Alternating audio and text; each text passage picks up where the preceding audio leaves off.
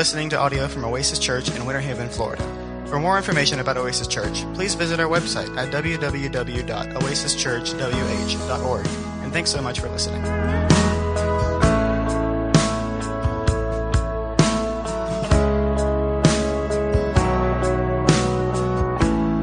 So you probably have some devices in your possession that you utilize with something called peripheral devices. A peripheral device is something that goes with something that you own and use. In fact, a peripheral device is basically of no use apart from the device it's intended to be used with. I have a MacBook that I really enjoy. Once I went Mac, I don't ever want to go back. And that, amen. Anyway, but anyway, that's just where I'm at. So the church made it possible for us to have this MacBook. Well, there was a time when I liked to have my laptop sitting up a little higher so it would look like a desktop. But with it sitting up a little higher, I don't want to sit at it and have to put my hands way up and elevated, because that, number one, just looked weird. And number two, it probably wasn't good for my posture and my back, my overall health. So someone said, hey, you know what they've got? They've got these peripheral devices, keyboards and trackpads and all kinds of other things that you can get. And what you do is you buy these and you set them anywhere you want, and you just sync them to the computer. So through a cord, or through Bluetooth, or through other types of communication, you can sync these peripheral devices that have power. I got batteries in here, and I push them and I turn them on. But until they're synced to the computer, they're not really functioning as they intended. Good products, plenty of power, they just have to be synced. When you sync them, when you take it and you connect it to the device, then these things become what they refer to as slaves to the computer, because the computer is telling them how to operate. So they are communicating with and operating for the computer. You've got these same kind of devices that you plug up to your phone, so that when you're out working out, so as you can go to the beach and look buff, you can have your speaker off to another spot, and you got your phone that's driving the music, and all this thing is doing is just playing what the phone is telling it to play through its syncing mechanism. For the next few weeks, we want to talk about a passage of scripture that I came across several weeks ago. In fact, I would say probably even several months ago. It's a passage out of the book of Philippians. It's found in Philippians chapter number 1. We're not going to be there today, but in Philippians chapter number 1 and verses 27 all the way through 30, just 27, 28, 29, 30, just 4 verses. We want to spend a week on each one of those verses, and it captivated me. I've even preached through Philippians before, but this little section just really got my attention, because it's telling us, Paul is instructing by the leading of the Holy Spirit, he's instructing the church how we're to operate as a unit.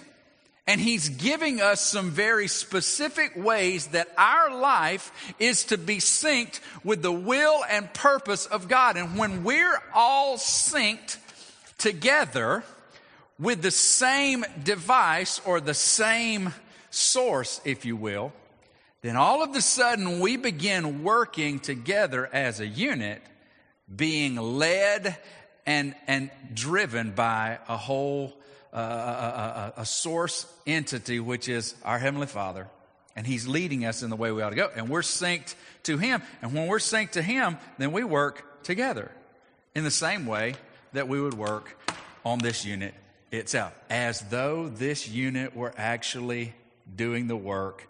These peripherals become an extension. So the point is going to be that we be synced together with Him. When we're synced together with Him, then we'll be synced together with one another. I thought about calling the series In Sync, but too many of y'all went through the 90s, and I thought there's no sense in making the ladies dream about Justin Timberlake for the next month and a week. So we're just going to call it Synced. If you do have your Bibles, and I want to encourage you to bring them, or your Bible on your phone or your tablet. If you have your smartphone or tablet, you can find us on YouVersion under the far right tab. You click on, I think it says More, and you look under Events, and Oasis Church should pop up right there, and you can follow it right along. Today we're going to be in Philippians chapter 2. Philippians chapter 2, we're going to pick up reading in verse number 3. We're going to read through verse number 11. This is a very familiar portion of Scripture. We're going to just go through this, and then we're going to celebrate at the table. We're going to share a time of communion together at the conclusion of our message. As we think about being synced to our source, which is God, as we think about being connected to Him so that He's driving how we operate, it sure would be nice if we knew what that looked like. And because God is so sovereign, He says, I'm going to show you what that looks like. And in fact, that's what Paul does in Philippians chapter 2, verses 3 through 11. He's talking in the context of how we are to live together with one another with an attitude of sacrifice.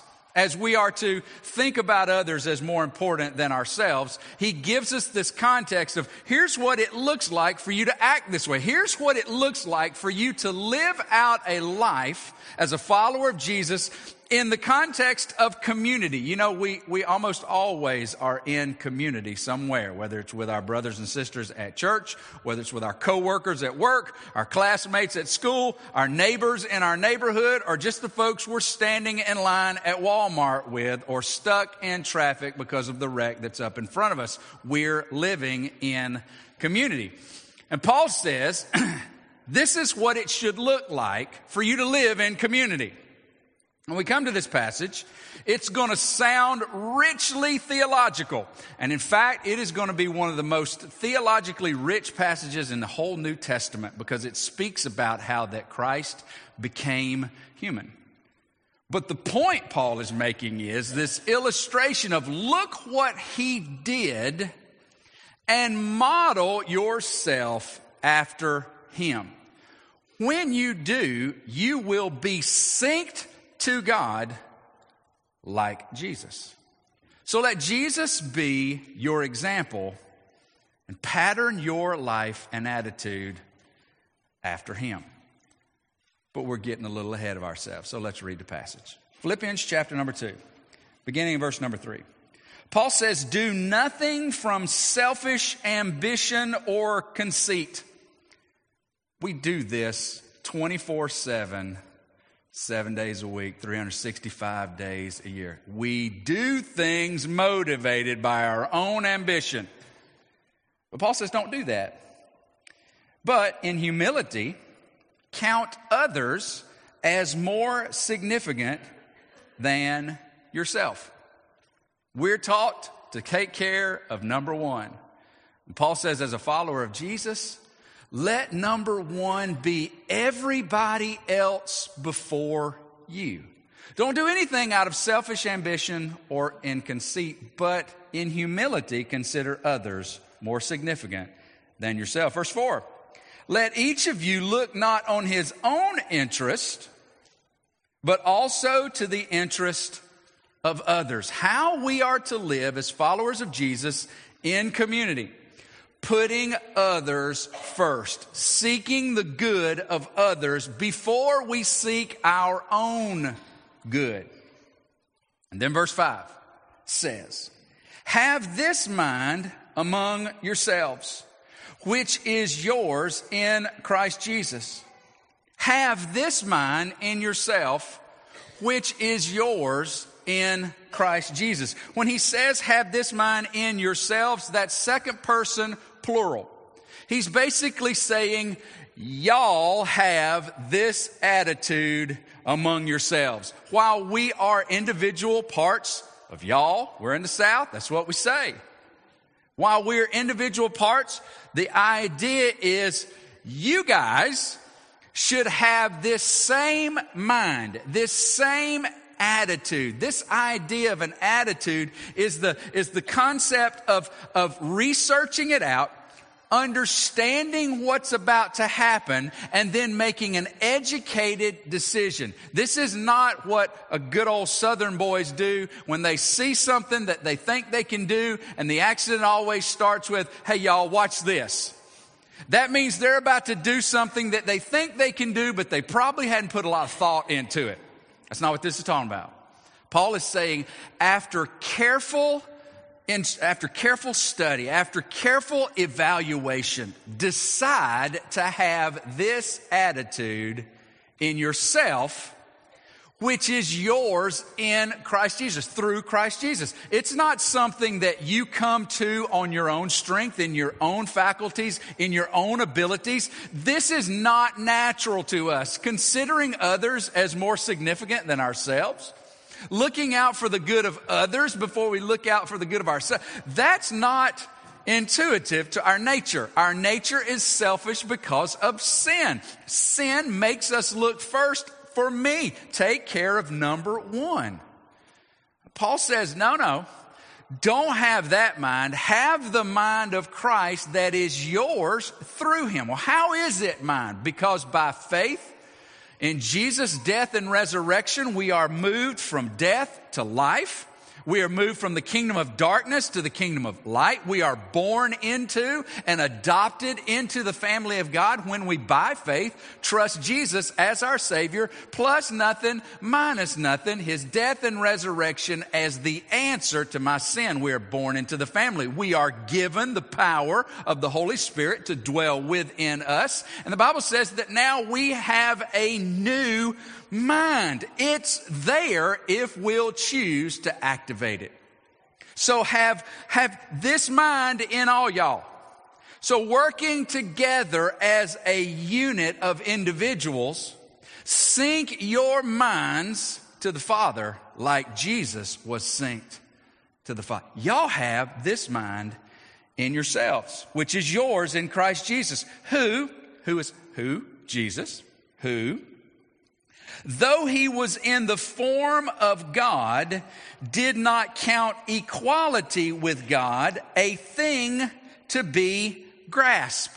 So now he's going to explain how that Jesus demonstrated what it looks like to consider others more significantly than himself. He's going to show what it looks like to put the needs and interests of others before the interests of himself. He said, here's what Jesus did.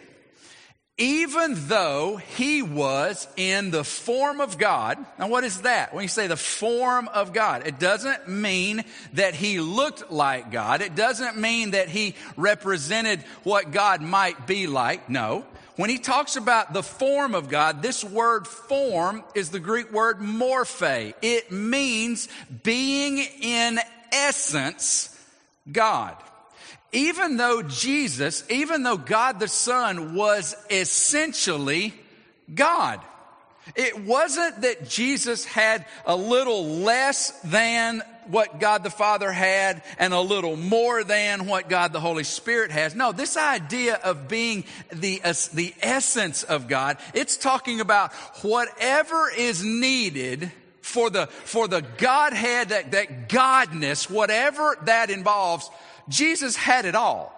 Now, certainly our understanding of the scripture is that it teaches that God the Father, God the Son, God the Holy Spirit, eternally existing as three distinctive persons of one Godhead. So it's not just three things of the same. No, it's three unique persons making up one God. But Jesus in himself, he had it all. What did it look like for Jesus to consider others more significant than themselves? Well, from eternity past to the point in which Paul is referring, Jesus had everything at his disposal as the second person of the Godhead. Though he was in the form of God, he did not count equality with God on the same level, not more or less, all three God, yet distinctively different. He did not count equality with God as something to be grasped. What does that mean? In Jesus' willingness to be synced with the will and desire of the Father, even though he had all of the attributes and essence in himself as the second person of the Godhead, he did not see that as something he had to hold on to in order to fulfill the will of God. In fact, he could not hold on to that. He was willing to let go, if you will, if he ever grasped. He was willing to hold all that was his by right with an open hand. He was willing to see that as something that I don't have to hold on to in order for me to be who I am. And I can't hold on to it in order to do what I'm going to do. Now, we know what grasping looks like, because here's what we'll do. We'll grasp at anything to make ourselves feel significant. Let me give you an example. If you've ever watched or played like industrial league softball, there's always like 3 dudes on the team. You know, they're about as big around as they are tall, but they'll swear to you they can still run the bases just like I could in high school. You know, we won the state championship my year.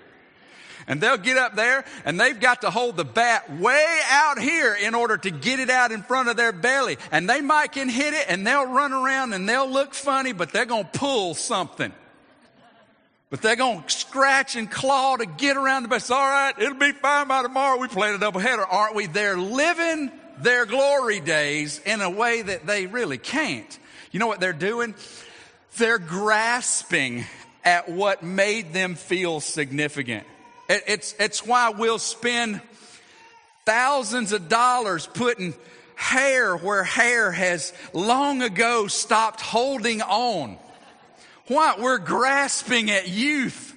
We're trying to feel significant. Look, Paul said Jesus was so interested in the needs of us that the second person of the Godhead did not even consider the essence of who he was something that needed to be grasped. It was something he could hold with an open hand. But, verse 7, he emptied himself. He emptied himself. And that is a word that theologians have wrestled with and wrestled with. It's this idea, this self-empty. It's not that they don't know what the word means. Well, they know what the word means. And in the Greek, they get that this word means to self-empty. What they wrestle with is, what in the world does it mean for the second person of the Godhead to empty himself? That's something that we honestly don't really understand. But here's some things that he let go of for us. If you'll allow me a little leeway, here are some thoughts to consider.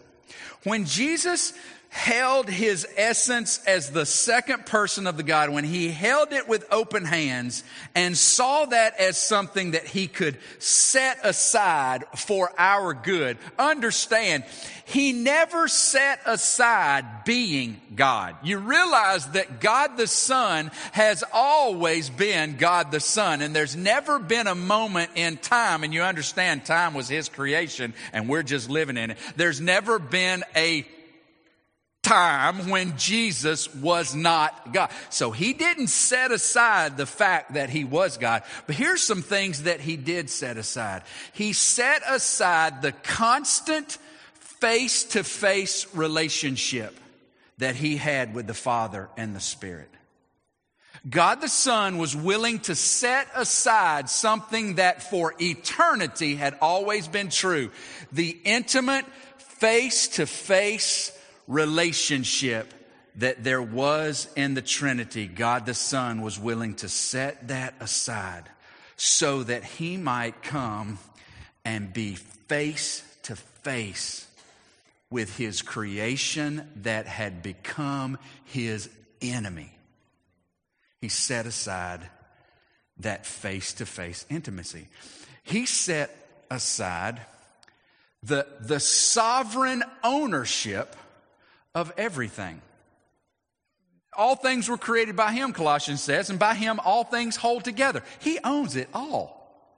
And for a period of time, he set aside his right to own it all so that he might come to a place where he would own virtually nothing. In fact, one of his disciples said, we want to come and see where you live. And Jesus doesn't have a home. Foxes have homes, but I don't have. He set aside. He became poor so that we might experience his riches. And he ain't talking about greenbacks. He's talking about new life in him. So he set aside all. He set aside voluntarily his use of the abilities that he had. Voluntary use. Now, understand, I don't think that he ever set aside his omnipotence. What is that? That's his all power. I think Jesus Christ had access to his power the whole time. I think he didn't set aside his omniscience, knowing and being fully aware of everything and anything. I don't think he left it.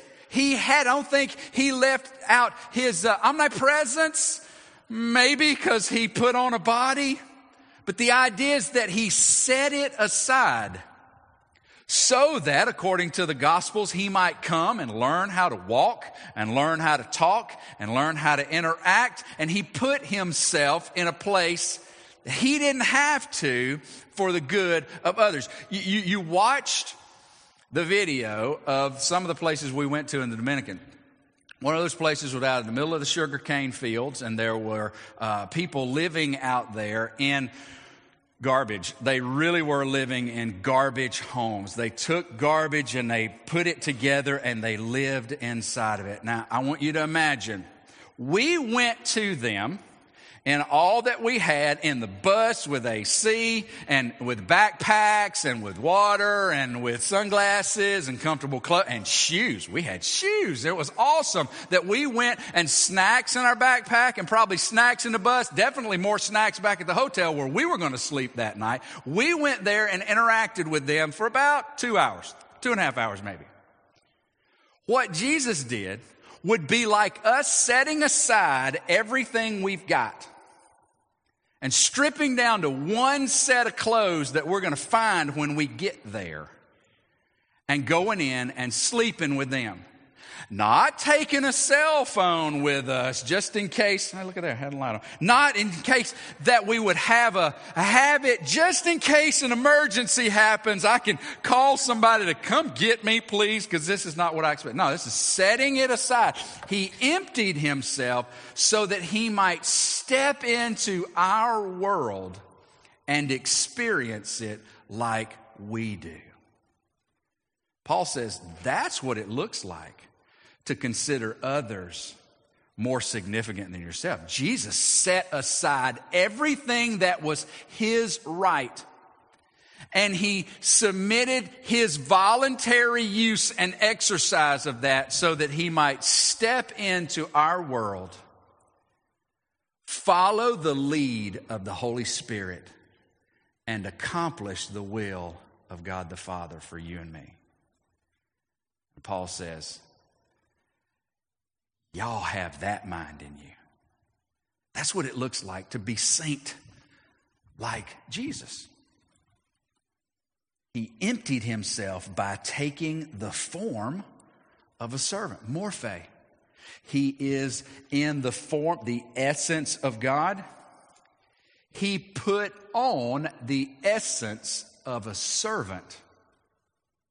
He stripped himself of his rights so that he might be what we needed. He stepped into that role, and it cost him everything. Voluntarily. I think about Pilate, who said, "Don't you know that I have the power to kill you or set you free?" And the beat up Son of God looked him in the eye and said, "You would have no right or power at all over me if it weren't allowed you." Because Jesus emptied himself. For what? For you, for me.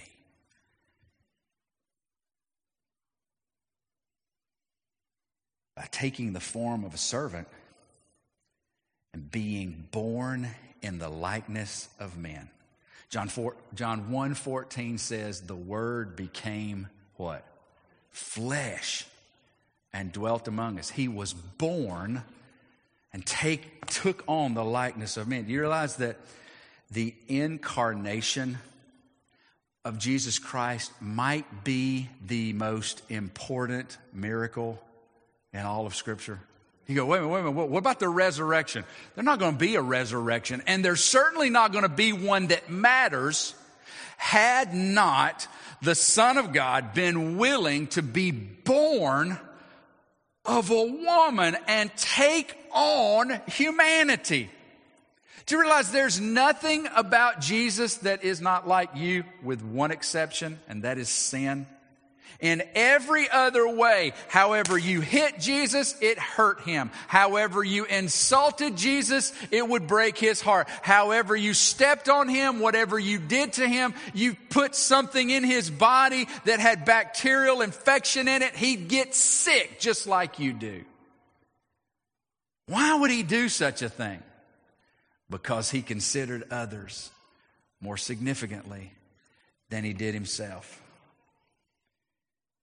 Being found in human form, verse number 8, he humbled himself. He had to humble himself. Because if he had not humbled himself, they would have never overtaken him. You know why? Because he never ceased to be God.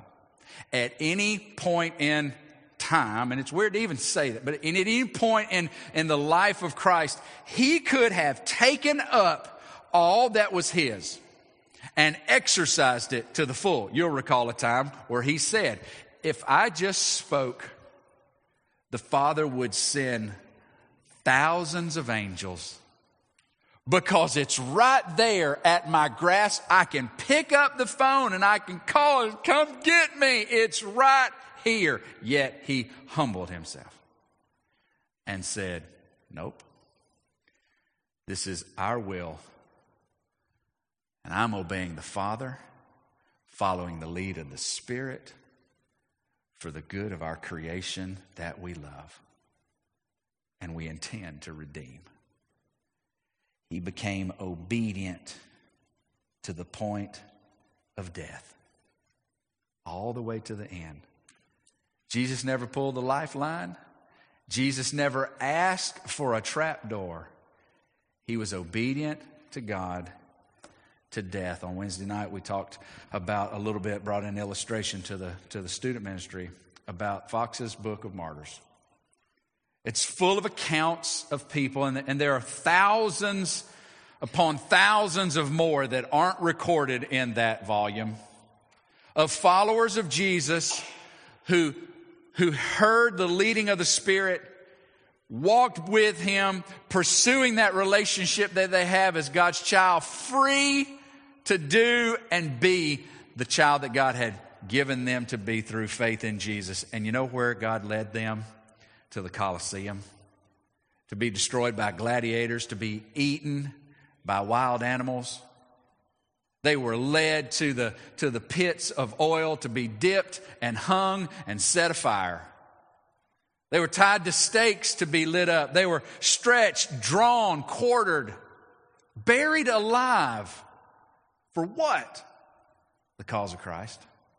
They became obedient unto death. And you know who they were following? Their example. Walking that dark line through the valley of the shadow of death, but fearing no evil. Why? Because he was with him. The rod and the staff would comfort as he led them to a point of death, but ultimate victory. He became obedient unto death, even death on a cross. But verse number 9 tells what's on the other side of the cross. Because of his obedience, because of his being willing to sync his mind with the mind and heart of God, therefore, because of the work of Christ done fully, completely, obediently, God has highly exalted him. God has lifted him up above all those that would have thrown insults, He's lifted him up and bestowed on him the name that is above every name, so that at the name of Jesus every knee should bow, in heaven and on earth and under the earth, and every tongue will confess that Jesus is Lord, to the glory of God the Father. Has that happened yet? No. You turn on your TV. You'll find all kinds of folks. You listen to 2 cubicles down, and you'll probably hear the voice of someone who would die before they would confess Jesus as Lord. You people are morons. Is Christ at the right hand of the Father? Yep. Has Christ been given that name that's above every name? Oh, you betcha. Is he exercising that glory? Not quite yet. But it's going to happen.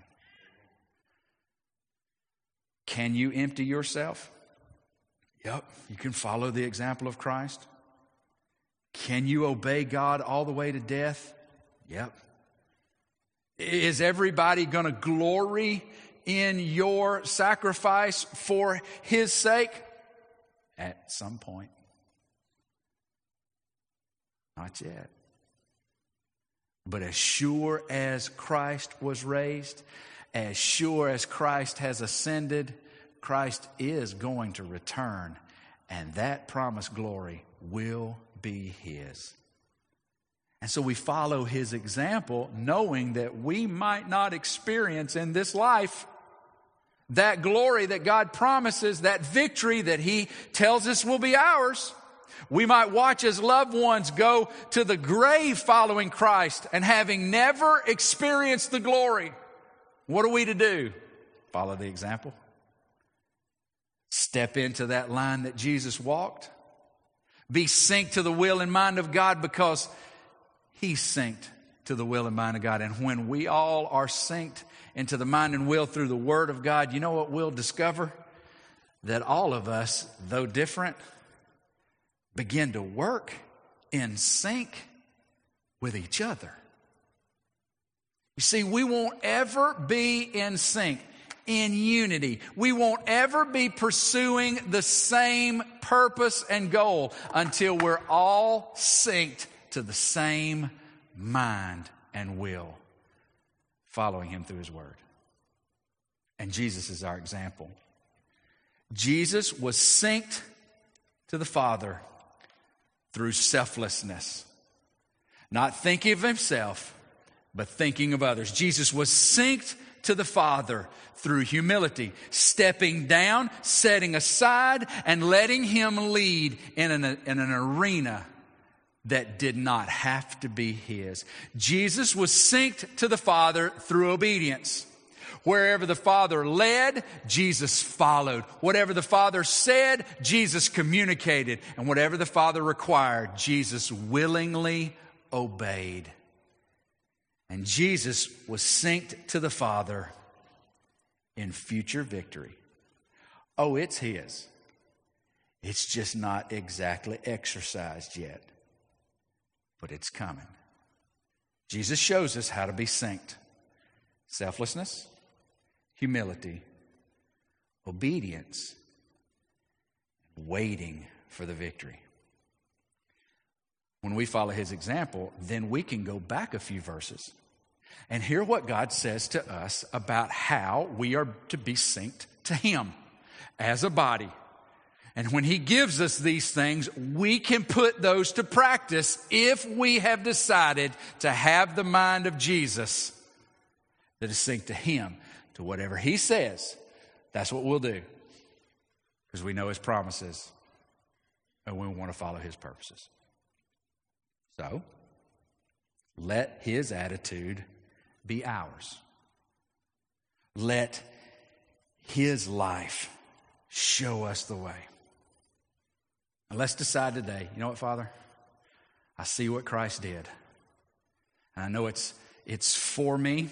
And I know his actions were to provide redemption for me, but I want his life to be the example to me. I want to walk the walk he walked. I want to be synced to you. I want to be synced like Jesus. Let's bow our heads and close our eyes. Nobody's looking around. This is just a time for you to reflect. First question I'd ask is, have you ever trusted Jesus as your Savior? If you never trusted Jesus as your Savior, I want you to imagine yourself like this keyboard with no battery. You can't be synced because you have no power.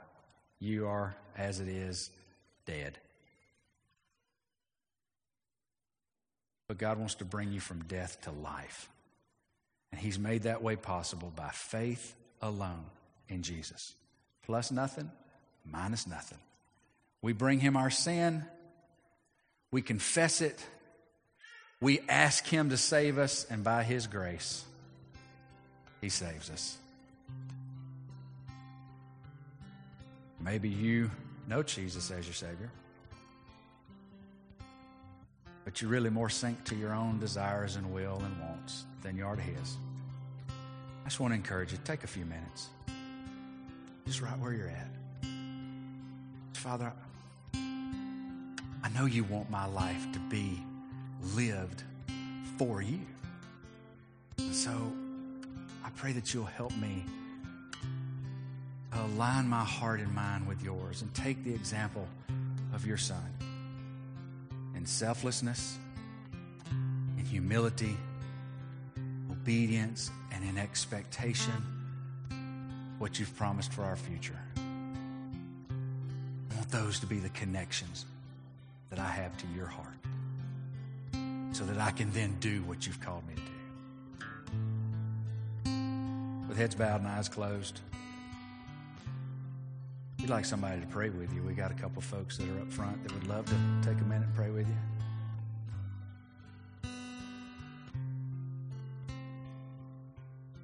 Father, we thank you for the privilege we have of being loved by you. And we thank you for your Son who gave his all for us. We thank you for the Holy Spirit that empowers us, connects us to your heart and mind, and will lead us. I pray that you'll remove distractions, that you'll help us to see where our life is either out of balance or out of order, so that we can truly be synced like Jesus. And if we're all together synced like Jesus, we'll work together, and it'll be awesome. Father, we thank you for the opportunity to be together. And as we begin to celebrate at the table, we ask that you will remind us of the high price that was paid for our sin in the person of your Son. It's in his name we pray. Everybody said.